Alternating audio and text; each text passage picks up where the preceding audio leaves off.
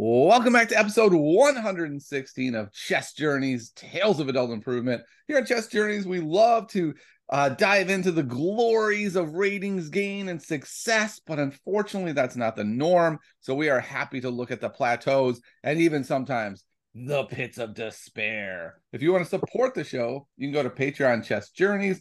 And I do want to thank our Queen level supporters, especially our new supporter, Scott D4B6 Joe, with love from the North Noobs. Then we have Matt Bush, Jay Garrison, Donna Rich Burgess, Brandon Hallside, David Schreiber, Lindsay Newhall, Jeff Peterson, Tobias Rex, Bob Berger, Nicholas Harrigan, Rich, Bradley Fenner, Fletcher Ray, Nathan Peterson, Christian Glaw, and King level supporter Ian Samples.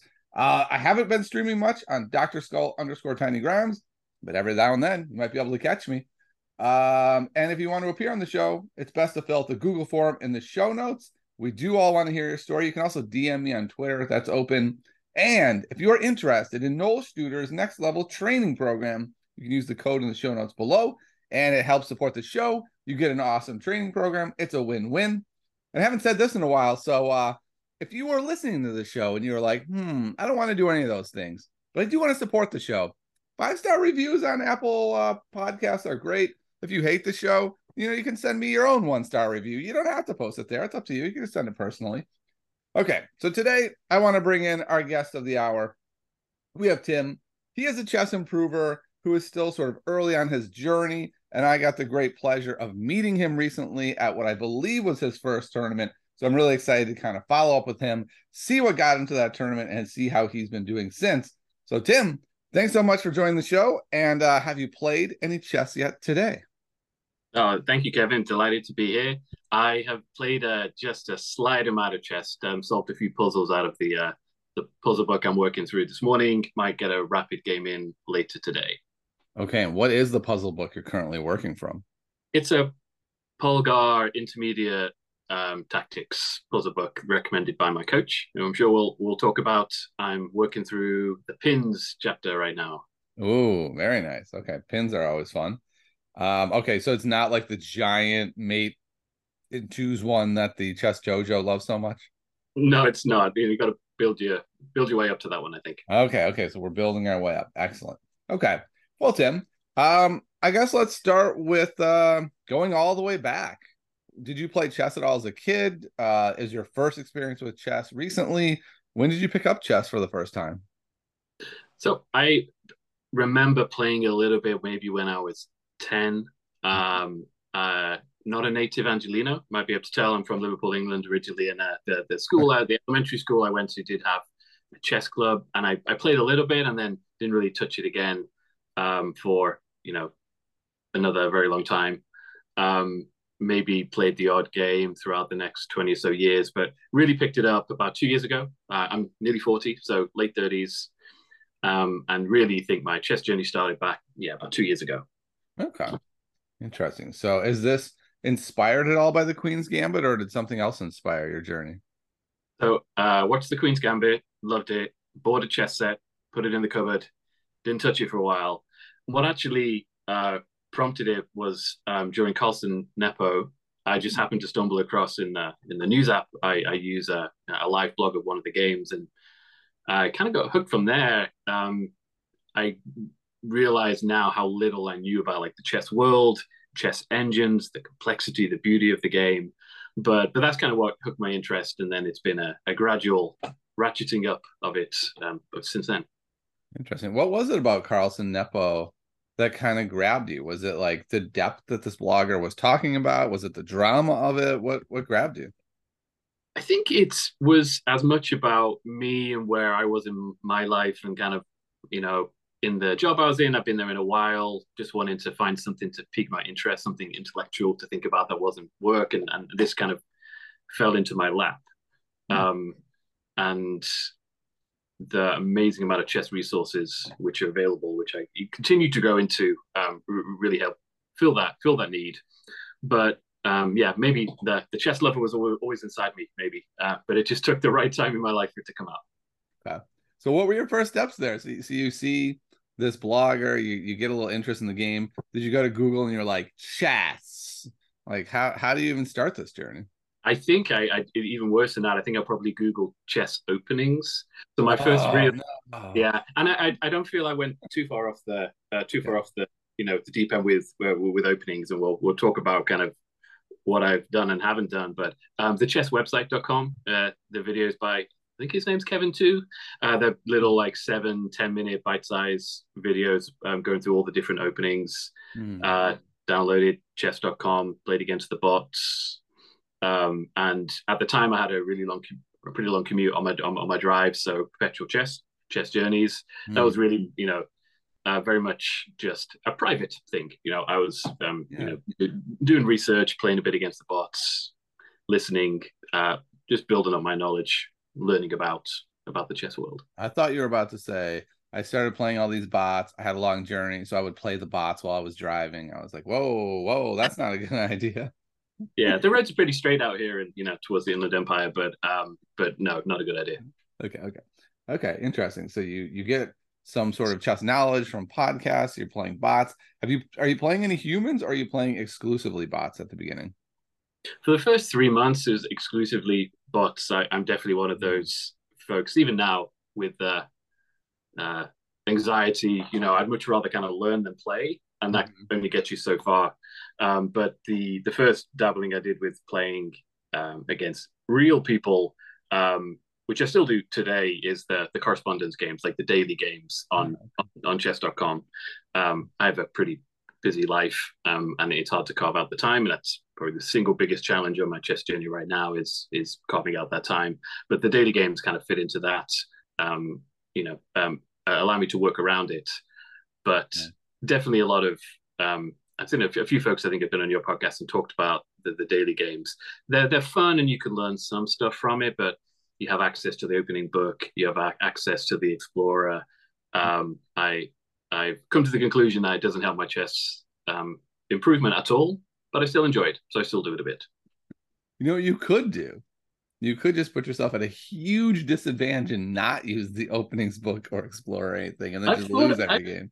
I've thought about it, yeah, but then I feel well, that it doesn't sound all that enjoyable too. Yeah. There's not a level playing field, but I do sometimes set up a position on a board and try and do that. But then before I play it, I might Yeah. take a look. That's cool. I think the whole bot thing is so fascinating because my daughter still, well, I guess not as much, but especially when she started, she really didn't want to play other humans on even like Chess Kit or something. And I was like, I never could quite get that because I think I started sort of at a different time where that wasn't really an option even. And so I thought it was really interesting where I'd be like, okay, but what's the difference between the bot and playing a really bad human? And she's like, oh, no, no, they're very different. And I was like, okay. So, yeah, it's interesting here. I've heard this from a number of people, right? That there's some psychological barrier between like a bot is just like a training dummy and doesn't judge you in your mistakes somehow, or even another, like 400 level human who is also making horrible mistakes. There's like a fear that they're judging you while making their own terrible mistakes. So, Yeah, yeah, for sure. The whole anxiety about playing, I think, is I'm like a grown adult, and I'm in general have done okay in life, and I'm playing something which is incredibly humbling to pick up mhm. something new and complex from the beginning. And you can feel like, am I wasting my time really? If you lose those things, and against the bot, like you say, I'll just close the app, put the phone Yeah, down. You know, it is funny. um, so I that's I the still feel that humbling. overcoming is Yeah, it's brutal. I still feel the humbling thing every week. I either made the mistake of doing this or it was a good thing, but my classes all know I'm a teacher. So they all know on Wednesday it's chess night. And so then they ask me the next day how it went.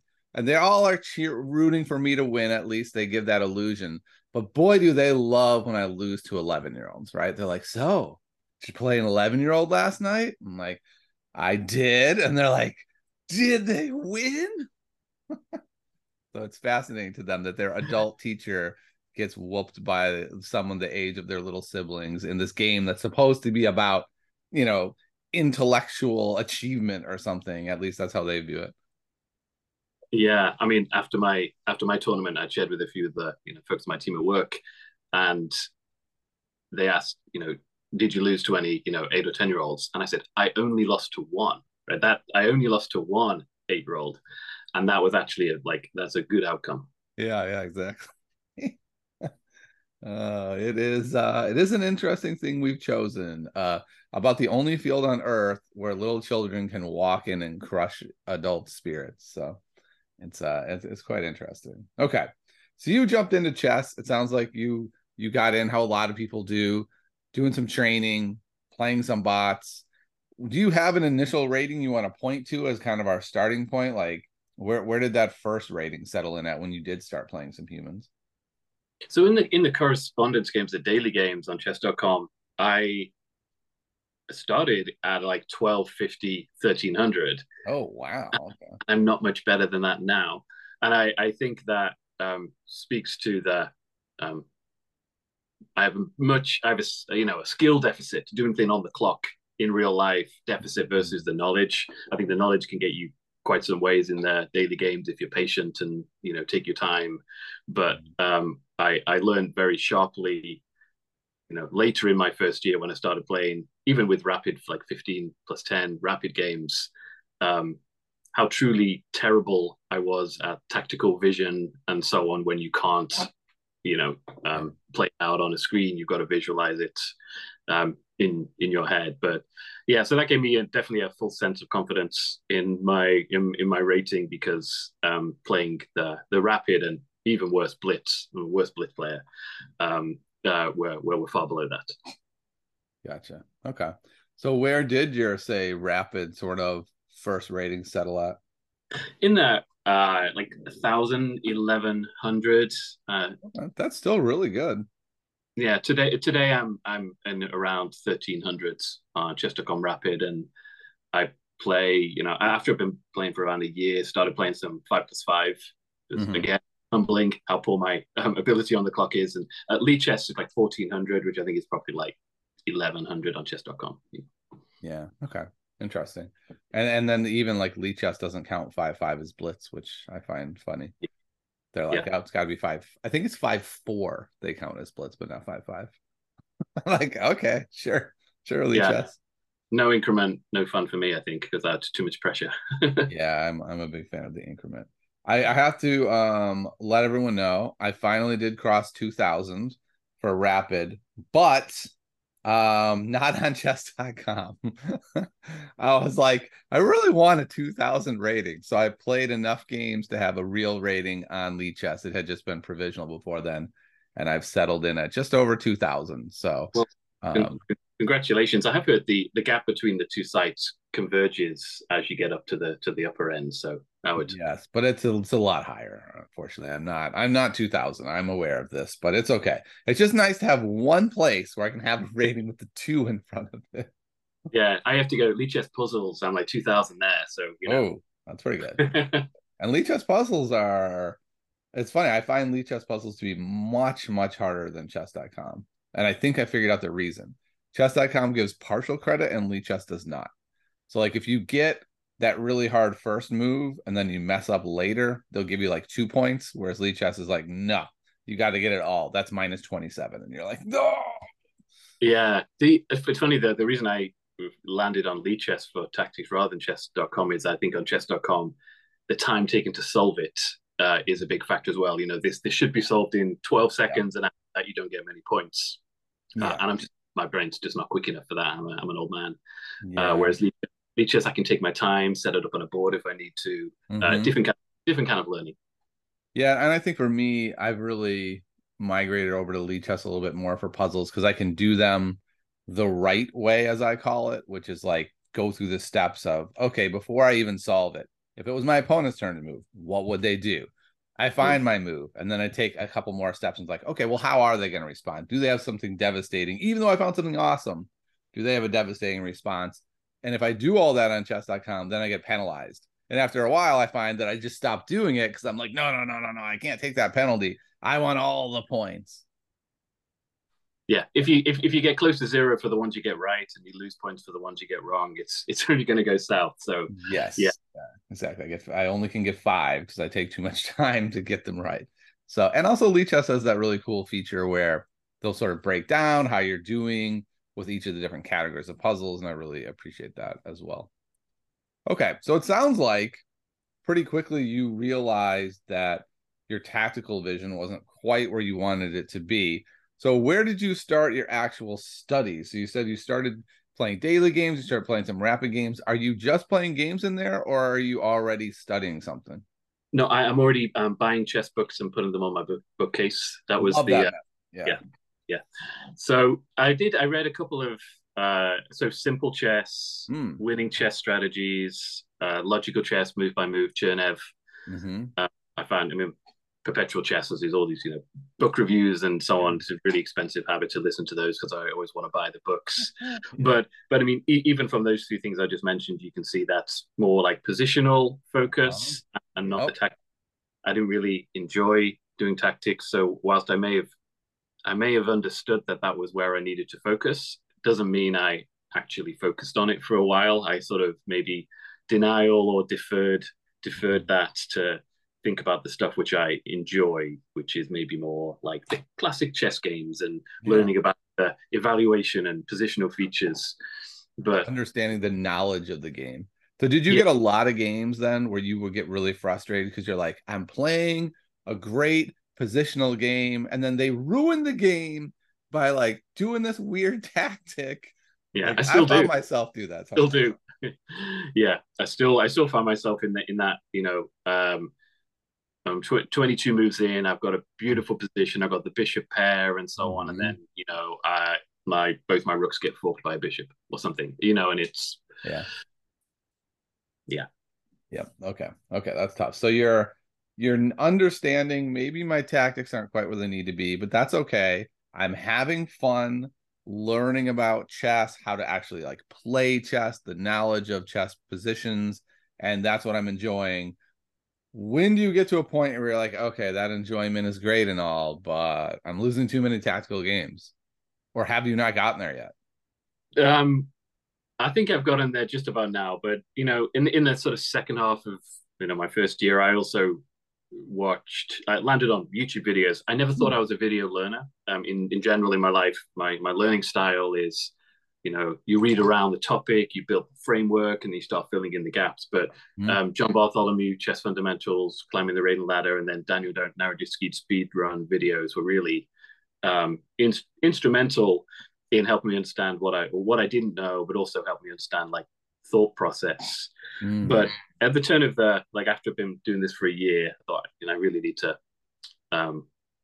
get out of my comfort zone and do the things which I know I'm not great at. So I started playing quite a bit of the 5+5 on Lead Chess, and that again really reinforced the tactical gaps in my play, and started doing a lot more Puzzle Rush, which I have a love hate relationship with Puzzle Rush, Mm. but definitely good for pattern recognition, and still not really. I think I like bought some tactics books, which is like half the battle, right?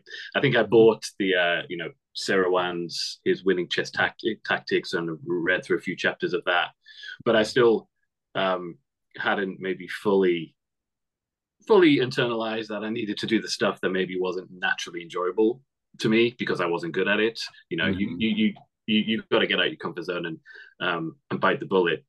And I think I haven't really done that until maybe the last 6 months when I decided, okay, I do want to get out there. I do want to play in an OTB tournament. I need to work on my flaws, not just my Yeah. flaws, FLOOR. Need to work on my flaws and also my flaws. Yeah, yeah, I hear you. I wrestle with that myself. I'll just hold up for you and for anyone who sees this at some point on YouTube. I'm working on the Steps Volume 4, the mix book, and it's so good.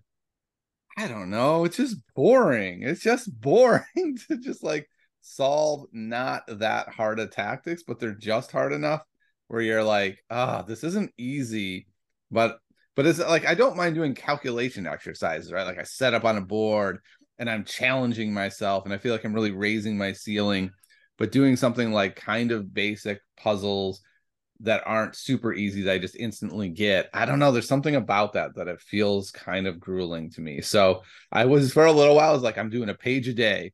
And then I would be like, I'm not in the mood to do a page a day. So I would do none. And so now I'm like, every day I'm doing one. I open the book and I do one. And then oftentimes I'm like, I'm going to do 5 while I'm here. But some days I'm just like, that's it. I'm just doing the one. I cannot bear to do this anymore, but I'll just do the one. So I hear you. I don't know. I feel like we're all wired a little differently. Some people love tactics and can just do a million of them, but I for some reason that's not me. I don't know why. I wish it was. All right. Sorry, technical difficulty there. Yeah, no problem. So you're getting into tactics a little more. I guess I want to go back real quick to the video. So you said you're not necessarily a video learner, but you did really like Bartholomew. You did really like Naroditsky. Any ideas what it was about those two that kind of like bridge that gap for you between more book learner and videos? Yeah, that's a great question. I've thought about it quite a lot. My typical learning style, like I mentioned, would be to like read around a topic. You kind of get the basics, the structure, and then what I love to do is like sit down with someone and talk to them about it and ask them questions. And I don't really have a, or at least not yet, a network of chess people I know. So I didn't really understand like thought process. What they're so good at is they narrate their thought process. And John Yeah. Bartholomew in particular will talk about his candidate moves and talk about the different lines he's following down. And that really, really helped me understand, okay, so that's what I should be doing during the games. So I think it was in the absence of being able to talk something through. I do hope to start going to a local chess club soon, but in the absence of that, the videos really, I think, filled that gap. Yeah, and it sounds like that video style especially is more of an interactive kind of forcing you to be active listener if that's how you're approaching it. If you are viewing it like I'm having a conversation with John Bartholomew, I'm thinking like, well, why not this move? And then he's telling you actually, oh, I can kind of read your mind here. You're probably thinking, why not this move? So it is kind of a way to have that conversation. And I agree that this is how I've played I'm a pretty big card gamer, and I usually can go from like newer to a game to being one of the better players if I have someone I know who plays it. So like my friend was the world champion of this card game he brought me into. And within like 2 months, boom, I wasn't the best, but I was right in that crew. It was all because he would beat me game after game after game, and he would sort of narrate his destruction of me. Like, so this is why I'm doing this. You made this mistake here, and I'm taking advantage of it by doing this and this and this. And then, just like enough of that interaction helps. I feel like I have this network of chess, but I don't have someone that I feel like I can just sit down with every day, have them destroy me, and explain step by step how they're doing it. I feel like that's like the one thing that's missing both in my training and most people's training. Like, I don't think I've ever met anyone who has that other than like those kids who are like in some chess academy whose coaches did that for them. And I wonder if that's one of those distinctions between how kids are able to make huge jumps who have that type of network versus adults who I don't know any who have that network. Yeah, so I guess out there, if you're a trainer, you don't have to be super high level. Even if you're like 1800 or something, you want to offer that service, I'm sure people would really enjoy. Well, hopefully they would enjoy that. It can be really challenging to have someone every time you make a move go, "Wow, that was a terrible move," and I'm going to tell you why. And you're like, "Really? Do I make any good moves?" And they're like, "I'm going to be frank. No, you don't make any good moves." That was the nice thing about having to be such a close friend. I could be like, okay, I know he's not doing this to humiliate me. And then sometimes he'd be like, no, I am. It's great. This really, it's a good equalizer in our friendship. Okay. So, you use your videos, you had conversations with John Bartholomew virtually. Did you develop an opening repertoire from Naroditsky's speed run? Because it seems like that would be a pretty cool way to do it. I think you're right. It would be, and I that's not how I approached it. So I do use Chessable, but not to a lot of depth. I have some of the short and sweet courses. So I think the first I had was the Christoph Selecki Keep It Simple. So I play the Caracan as black, Okay. and the Slav, and then play the Scotch as white. And I like the courses. I know, and I've heard enough through the podcast and the engagement I've had to know that I shouldn't be spending a lot of time on opening. So I like the courses that are, 12, 14, 16 lines. I'll have a basic idea of a few of the plans, and a few of the opening moves, and then after that, on my own, and then push further down the line. I would love to get to move 14 every game on some memorized line, but it's just I have pretty limited time to spend on chess each week. My progression is not going to be all that quick. It's not where I should be spending my time. Yeah, especially since at the lower levels, your opponents probably aren't getting there anyway with you. And then at the higher levels, they're deviating on purpose to take you out of the book. And so you're kind of like, where is the sweet spot where it actually matters to memorize all this? That's become a little bit less clear to me as I go along.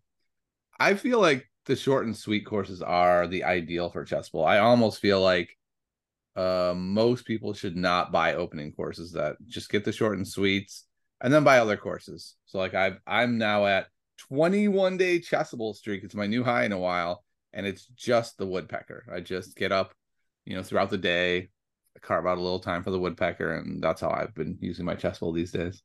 Yeah, I think the other chess bowl, I did do a few of the basic tactics, like extremely basic tactics, but I learned when I first started playing 5+5, like I'll miss hanging pieces all the time. And there's one game which is seared into my memory where my opponent hung his queen twice, and I didn't realize until after the game. That pretty humbling to my point earlier. There's some great free tactics courses on Chessable as well, which just for the very basic, not the like the book I'm doing now, but so I cycle through those occasionally as well.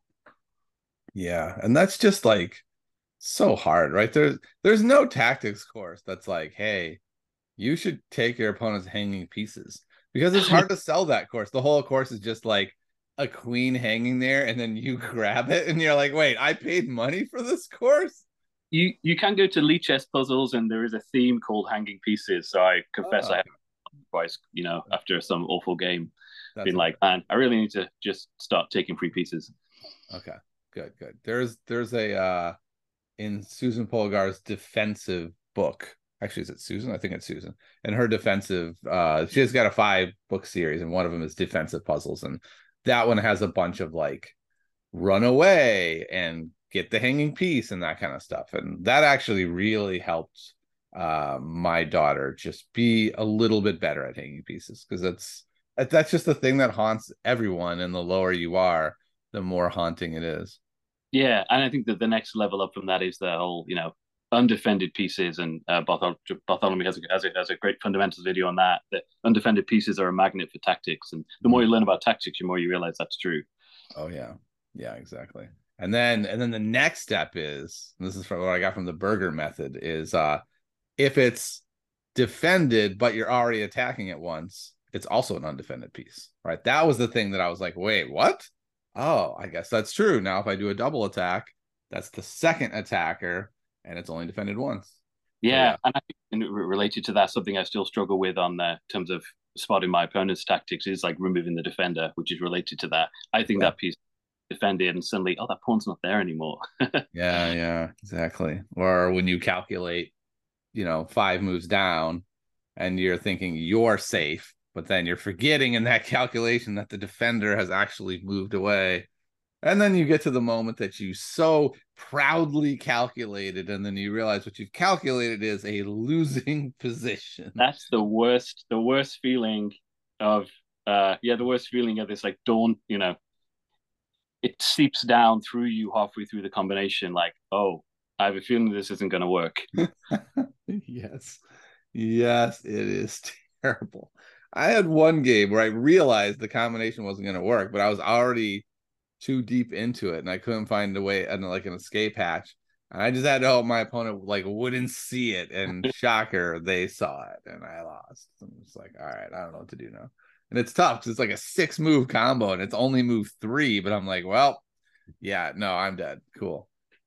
And then I think I showed it to my coach. My coach was like, "What are you talking about? You could have just bailed out here." Because like I get a little tunnel vision where once I get into a combination, I'm like, "No, I calculated all this. I did the work." And my brain's like, "We are doing this," and I'm like, "But brain, it doesn't work." And it's like, "I've done so much work. I can't give up now." I don't know if you have that, Tim. It's My brain and I have very, very interesting conversations. Okay, so you've been using some videos. Did you transition there into doing more tactics? So it sounds like you've done some openings work, but you're trying to be, I don't know, it sounds like responsible and minimalistic about it. Yeah, some with the chess.com puzzles and the lead chess puzzles. Dabbled a little bit in end games, but just the classic Silman book, the first first three chapters of that. Just, I mean, if I've made it to the end game in a relatively equal position, I've got a 50-50 shot, right? And you just got to hope you learn some basic king opposition and king activity, and just hope that kind of gets you through it. Okay. But that kind of brings us up to, you know, if my chess journey is 2 years, 18 months in, and then this is when I decided, started to think a lot about like the why. Why am I spending my time doing this? Why am I, making my brain work hard after a long day at work, or getting up early to go to the office to do chess before I work? And Yeah.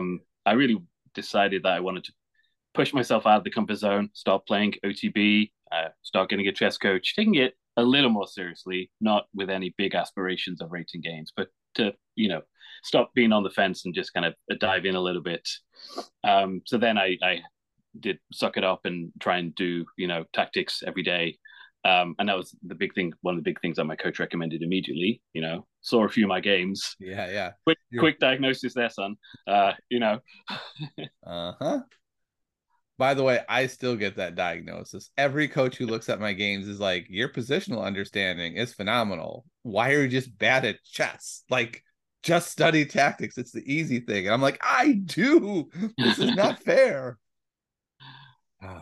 Okay. So you're doing some lead chess puzzles. You're doing some chess.com puzzles. It sounds like you've got a puzzle book. How much time do you feel like you're spending each day on tactics? And do you think it's enough?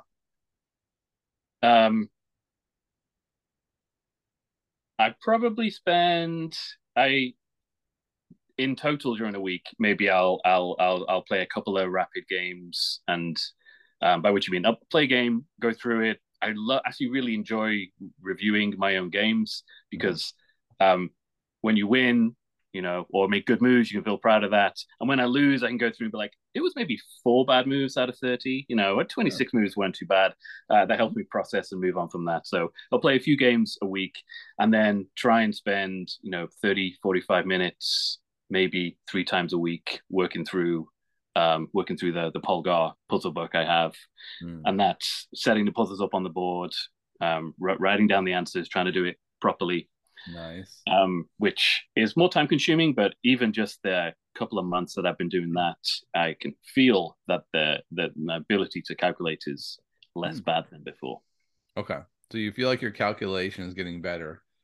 I I guess think my I question is can calculate. Well, I think my calculation, maybe my visualization is getting better, but my ability to calculate the right moves is not. And I think you've shared similar things on your podcast as well. Spotting my opponent's candidate moves is I can calculate the wrong lines really well. weird. Sounds like we're twins. Yeah. I'm the master of calculating the wrong lines. Like I can go so deep and so accurately. And on move two, my coach is like, wait, why don't we stop here and discuss what you're even doing? Like, why are you choosing that move? Yeah, that's the hard part. I don't know even like I'm still a bit mystified on how I address that. Like that just feels like getting better at all phases of the game. Yeah, I remember when I was very first coming to chess, I was like, wait, I need to figure out not just my best moves, I have to figure out their best moves too. Are you Yeah. crazy? Yeah, and it's not so bad the first move, but now we're like in a board that doesn't even exist, and we have to somehow still continue to find all of our opponent's best moves. Not even their good moves, their best moves. So challenging. Okay, so you do feel like your calculation is getting a little bit better, which is great. How about pattern recognition? Do you feel like you're just seeing more tactics easily that are just kind of popping out to you, or does it still feel like you're really having to work very hard each position, identifying themes? I don't know exactly how you even try to spot tactics in your game. So I think pattern recognition for tactics on the board, I feel has definitely advanced it's the spotting the patterns a move or two in the visualization that I still struggle with, and Okay. that's one I worked a bit through with my coach when reviewing a game. He'll ask, "What would you have done if your opponent moved this?" I'm like, "Oh, Mm, easy, rook to b2," and then he'll show like two moves later, I lost a piece, and yeah. it's not some particularly high level tactic. It's quite a basic tactic, but being able to see it a few moves down the line Hmm. is definitely still a challenge. Yeah. Okay. I hear you. I think the book that helped me the most for that is Chess Tactics from Scratch. But I do feel like that book is a little bit more advanced, right? That's like you do have a really good handle on the different types of tactics. And now that is like looking at potential bases for a tactic to emerge from, like, okay, my knight is here. I can move my knight to this square and it would fork these two other squares. If they had powerful pieces on that square, then I would have a fork. Do I have a way to lure their pieces onto those squares? Just kind of things like that that I've gotten a little bit better at thinking about, but it still can be really hard to make it all happen. Like I feel proud of myself where I'll be like, ooh, man, my knight's covering these two squares. And then they're like, my pieces aren't anywhere near those squares. I'm like, I know, but it's a base. And they're like, what are you even talking about? I'm not going to those squares. I'm like, fine, don't go to those squares. So yeah, I don't know. It's I hear you is what I'm saying. It is a work in progress, and I think we're all trying to work through it. So you said you're spending like 45 minutes 3 times a week doing that. That sounds pretty good. Are you meeting with this coach every week, or are you doing more sporadic meetings? No, it's been so. I just started working with a coach. He's uh, FM Nate Solon. He's been on your pod, Oh, nice. and so when I decided to jump in it, finally just sign up for one of these tournaments rather than just like thinking about signing up for one of these tournaments. I reached out and started working with Nate. I had one lesson before. We've had 3 lessons since the tournament, which have really been focused on game review. So from the tournament, which we'll probably talk about in a little bit, game review from the tournament, and then working on a training plan. Which if in total I'm only spending, I don't know, let's say 4 to 5 hours on chess a week, it's not going to be a big complicated training plan. So Mhm. keeping it simple, it's like this tactics book, playing and reviewing some games. And that's probably all I have time for right now in my life. And I just kind of need to be okay with that. Okay. That sounds good. Nate sounds like a person who'd be a really great coach. He also seems like a person who would understand that limitation, right? Of like, I have 5 hours a week.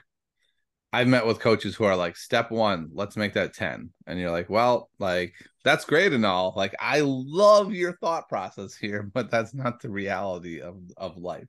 Yeah, and it gets to the why, and I would love nothing more than to be able to spend the 10 to 20 hours on chess. And I, maybe further down the road in my life, I will be able to, but between, my family and my kids and my job and my sleep and my health, chess is got to slot into all of that. And that's Mhm. been a process of letting go of this idea that I'm going to be some wonderful chess player. I just want to, get myself out of my comfort zone, learn something, meet some people, and be happy with that. Yeah. Wow. That sounds like a really healthy approach. Yeah, So, I'm halfway there inside. It sounds good when I say it. yeah, I say that sometimes too, and then my brain's like, really, you're just gonna lie like that blatantly, really? Okay, all right, keep up the lie if you want. You want to get better. Um, so you did go to I believe it was your first over the board chess tournament. Was that your first over the board chess event entirely, or did you like find a club you were able to play with people at before you went to the big tournament? Now, it was the first over the board chess experience. I've been to like a chess social night here in LA with a couple of friends, and we just played against each other, not against other people, because that would be too scary. So yeah, pretty much my first experience. Had to buy the board and the pieces, and you Mm. know listen to Omar's episode on your podcast where he talked about first tournament experience, and watched a few videos. So yeah, I didn't really know quite what to expect, but yeah, played the Southern California Open, and in at the deep end, right? 3-day tournament. I was telling my friends, oh, the games are probably 3 to 4 hours, and they're like, each. Yep. Yeah. What'd you do to prep for this tournament? So, aside from have my first session with Nate, and so he recommended doing tactics on the board, writing them down. That's as much to practice the notation, because that was something which I'd never done, just notation before. But yeah, not really too much special other than that. I decided to take the approach that this first tournament is just to find my baseline, right? And that might be 6-0, might be 0-6, and I'll do the tournament. I will review some of the games with my coach. I'll take stock in a month and see how I feel. So not much special for that. I did try and fill in some of the glaring gaps in my opening repertoire. The I don't know what move 2 is against this. At least kind of like fill in that, so just so I had some level of comfort coming to sit down at the board. Okay. So you worked on your opening repertoire a bit, which was very basic. Worked on tactics, worked on sort of like getting used to seeing chess over the board, writing notation. Had you done a lot of work with a physical board before that, or was it mostly 2D? I had done some. I'm really very fortunate. I have a corner in the living room with a proper chess table. Oh, that's cool. Okay. So, but it's mostly been like playing through the master games from Chernev's book, for example. I would do that over the board, and play a little bit against a friend of mine, just casual. But I had not done anything with like chess clock, not done anything with the notation. And I think for my advice for anyone really going into their first tournament, my performance was as much driven by how comfortable I was, how much I understood what was going to be expected. Um, very far outside of my comfort zone.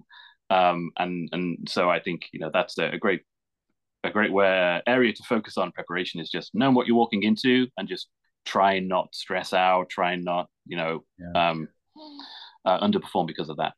Yeah, I also like to say don't put much stock in the results of your first tournament. Like that, unless you do really well, that's fine. Go ahead, cherish that. But like if you have a terrible tournament, half of it might have just been like, all right, I didn't realize the food was going to be this limited. I didn't bring enough food. I didn't realize this was going to be an issue. So I stressed about it the whole time. And it's hard to just make it be about being successful in chess. So as many steps as you can take to do that can be really helpful. Yeah, definitely. I went after 4 games, after the end of day 2, I was 1-3, and I had the heart to heart with myself on the drive back home. Like, Tim, there's a good chance you're going to end this 1-5. Okay, so what are you going to take away from it? And I think I played my best chess on the 3rd day, so that really helped. Right. Yeah, it was really cool because you were basically the featured board, right? Like the featured boards, just in quotes, were like behind ropes and at the front of the room. You couldn't even get to them. But Yeah. Tim was playing at the back by the water. Like every time I could walk by, I could watch Tim's game for a little bit. So it felt to me like you were very much the featured board. Did you feel that at all in the event? Like, wow, I'm really on display in the spot, or were you just like engrossed in your own chess? I was mostly engrossed in my own chess. At least I had I think the game at the end of the second game on the first day, which I think we talked about, was I lost to a very sweet 8-year-old Greek kid who was on vacation. Talked to his family afterwards. They're on vacation from Greece. He was like, played in the under-8 Greek championship, so that helped me process afterwards, being like, oh, so that's why I hung my rook and then didn't spot the fatal fork. But no, I didn't feel too much like that, but it was definitely set up that way, which I guess I hadn't thought about. Like, I know I've heard talk about people coming and looking at your games and thinking at the time, oh, that would probably feel weird. But I did try and just sort of block that out. Okay.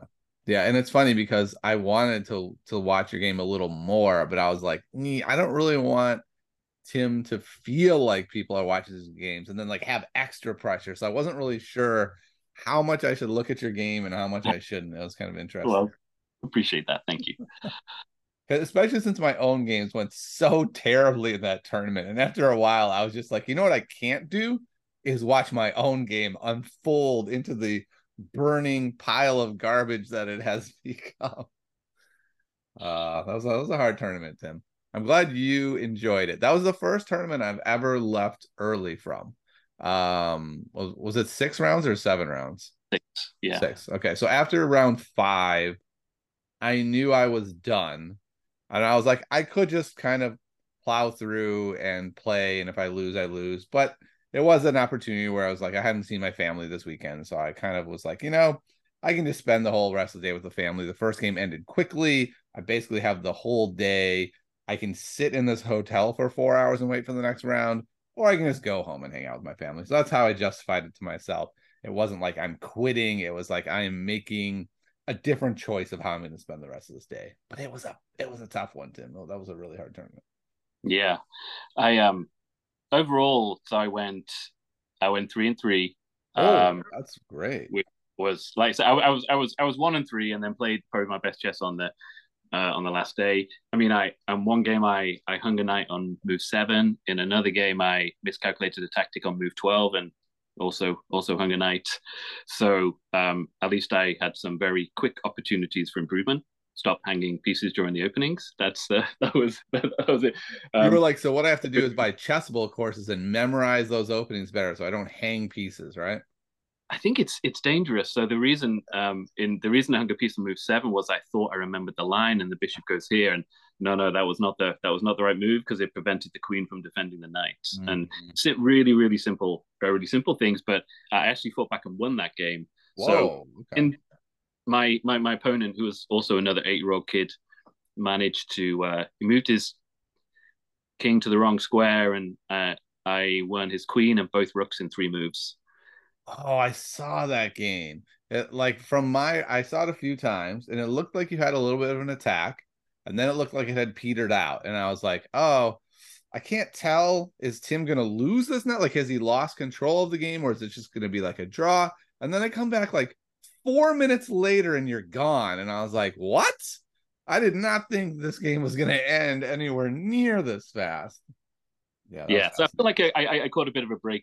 I caught a bit of a break there, um, but I had a really really great time. Met a couple. There was some. It's a real mix. It's kind of wild in that under 1200s unrated section. Real mix of I think the youngest kid there was 6. Played 3 8 or 9 year olds, but also found some folks of my vintage as well. And got to do one post-mortem in the bar afterwards, Ooh, which was nice. Although the game I played was not all that nice, but the post-mortem was nice. yeah. And definitely going through the games with Nate, not looking at the engine until I've gone through them, which is really hard, really tough. But I've walked away with like eight things, eight learnings, and I think that's what getting a coach has been great as well because I don't need a coach to tell me I hung a knight on move 7. I figured that out on move 8, right? Right. But he's really able to provide positional insights. Ask what would you done if your opponent did this, and in some areas said that move was not a bad move. But what would have been a more practical, intuitive, and easy to play move would have been this. And Yeah. so I think that's been really valuable too. That's awesome. And it seems like, again, Nate also doesn't have a ton of time. So I think that kind of resonates with him, like this approach of having minimal time. So let's make sort of the easy, sensible move rather than trying to find like the most complicated thing. It just seems like to be something he's been into lately. So I guess Yeah. coming out of this tournament, were you like excited and motivated by chess and thinking like I want to do more tournaments, or you're like, wow, that was really grueling, I don't want to do that for a while? Like, what's your takeaway? I was really enthused. I really enjoyed it. I was wiped out. I'd taken the day off for the Tuesday after the tournament, Smart. uh, and it is exhausting, both from the mental exertions and also I'm an introvert. There's a lot of people. It's a lot of time with other people. So rest and recovery day was really important. But no, definitely encouraged to go out and do more. Finding that balance in life. I there's in Southern California, there's maybe what like 4 to 6 big tournaments a year, and I'm maybe my schedule will allow me to get to 3 of them. So just finding that right cadence. I hope to join. There's a San Gabriel Valley Chess Club, I think it is somewhere, and meets once a week. And I think you do something similar where they do their weekly Swiss tournaments, for example. So Would dabbling be a bit fun. there, I think, and get a little bit of OTB, and then a couple of times a year, maybe doing some of the big tournaments. Yeah. And I think the nice thing to recognize with those tournaments is like you don't have to think like I have to make it every week now. You can just take buys. Like some people take buys most of the time and they just come when they're able to. And as long as you can let the club know ahead of time, it's really not a negative for anyone. It's just a great opportunity to have a place you can go play on the weeks when you're able to. Yeah, no, that's great advice because I actually hadn't wasn't sure whether I'd be able to take buys in a tournament like that. But if they offer that, that's definitely great because let's say I can do 3 of those 5 Wednesdays. Yeah, and that's usually totally fine. I mean, at least every club I've seen has been like that. Yeah, We had someone show up this week at our club. It was really interesting. So I was really not feeling well, and I've been sort of fighting some fatigue issues. And I was like, oh, I really shouldn't go tonight. But if you tell them the day of, it is a big problem, right? And so I had already been paired against somebody rated 1900, and I was like, all right, here's the deal. If I lose to this person, it doesn't matter. I lose like 1 rating point. I learn something about my game. Even if I'm tired, it's fine. I'm always playing these long turns where I get tired at the end. So I'll just do it. But then I get there and they're like, here's your opponent.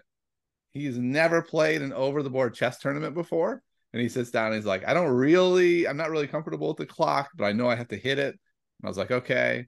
And then he doesn't have like paper or anything. And I was like, hey, there's score sheets over there. So he goes to get one in a pen, but he's not writing his moves down. And it's just one of those things where I'm like, oh man, like I'm so not in the right frame to play chess tonight. And if I lose to this person, I'm not going to be happy with myself. Right. And for all I know, he's amazing, right? Because there's online opportunities. So he could be one of the greatest chess players in the world. And then I sacrificed a pawn. Then I blundered a pawn. And now I'm just down 2 pawns. And I was like, oh my goodness. And luckily, my opponent didn't even make any big blunders. He just made a couple sort of smaller missteps, and I was able to kind of reclaim some pawns. And then in the end, I won one more pawn, and he ended up resigning. But it was one of those moments where you're just kind of like, and I'm trying to be really nice because he's a new player to the club, and I want to be welcoming. But at the same time, I'm like, I also have to win. Like, there's no maybes here. I just have to. And the funniest moment though is he wasn't writing his moves down. The person who's the TO comes over and is like, "Hey, you need to write your moves down." And he's like, "I'd rather not. I just want to play chess. That's what I'm here for." And he was like, "Well, you also need to write your moves down." So it was a very interesting moment where I was like, "Okay, this is very interesting." Like the new person comes and doesn't quite know what to expect and would rather just play some chess. And it's like, okay, that's what we are doing, but there's a little more structure to terms. So it kind of gets back to what you were saying of like knowing what you're getting into, I think would have made him have a little bit better experience because I think he was kind of annoyed when it was like, you have to write your moves down. He's like, well, that's one more layer that I don't really want to do today. So it was kind of interesting. All right. Well, Tim, you went to a tournament, so you know a question has to come next. What is your rating coming out of the tournament? I'm the proud owner of a provisional 806. Okay. Yeah, which Okay. That's is pretty good. I mean, I played 2 other unrated players, and then there was a guy I played who was like 1050, and then a couple of the kids were in like the 700, 800s. So I was pleased with that. I wasn't going to focus too much on it because I know those it takes a while for the rating to kind of like reach a stable amount, so it's going to be kind of volatile. But yeah, 806. I mean, in 5 of the 6 games, I ran the games through chess.com, after reviewing with the coach. And their accuracy in the, 80 to 85% for most of those games. Well, one of them in the 60s. So I felt I came out 3-3. I felt even the games I lost, I kind of battled, or at least I knew why I lost. And the only way is hopefully up. I mean, at least for the next one. Yeah. But yeah, I'm not sure. I'm going to try not to get too invested in that rating, but we'll see. Yeah.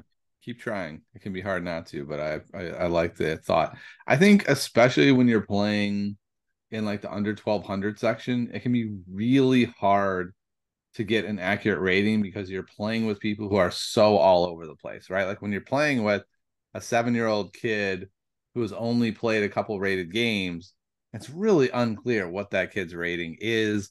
what their trajectory looks like over the next few months. I feel like it's just really hard. So I feel like having an 800 rating sounds fine, right? Like I think it's a good idea not to obsess over what it could have been or what it should have been, right? It's just like these are the opponents I played, this was their ratings, and this is how I did against them. And had I played against different opponents, I don't know, maybe I would have done differently against them. Yeah, and it's higher than my chess.com blitz rating, so I'll take it. There you go. There you go. Slow games over fast games, I think is where I'm at right now. Okay. Very nice. Okay. So you uh on your journey, still going strong, 2 years in, you've got one tournament in, thinking about doing some more weekly tournaments. Do you have a big tournament sort of circled on the calendar where you're like, family, this is the next target, or are you still looking for the next one? Yeah, I hope to play the January Open. I think it's at the same venue as the SoCal Open, on Martin Luther King weekend. So that's early to mid January. I think it's the Dreaming King Open. That's Okay. my that's my target, and that's what a couple of 3 months, 3 months away. I think there is a rapid, a 1 day rapid tournament after Thanksgiving down in Garden Grove that I might try and get to as well, assuming Okay. family commitments allow.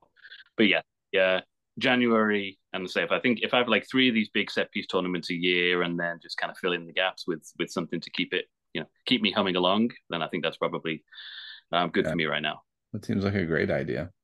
I think so I'm really torn. My next tournament I have circled is November 4th and 5th, I think, something like that. I don't even know what makes that weekend special where they're having a Yeah, tournament that weekend. But what does make it special for me is I turn 50 on November 2nd.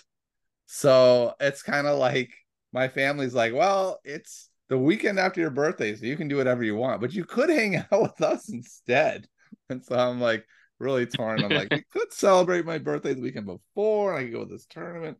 So I'm really wrestling with that. Like, what I'm most wrestling with is yeah. like, will it I be a distraction in my brain? Will I be like at the board trying to play and be like, you could be doing this, you could be doing this. Someone's disappointed that you're doing this, and like I sometimes can have a hard time shutting that out. So we'll see. Yeah, I looked at the LA Open as well, but I have something else planned that weekend. But I totally understand that as well. It's a really big ask. My wife is wonderful and supportive, and got two young kids. To go away for 3 days Yeah. is a real challenge. I don't do that for anything else, and so Heck, it doesn't mean I'm not going to do it, but it means I've got to be really thoughtful about when I do it.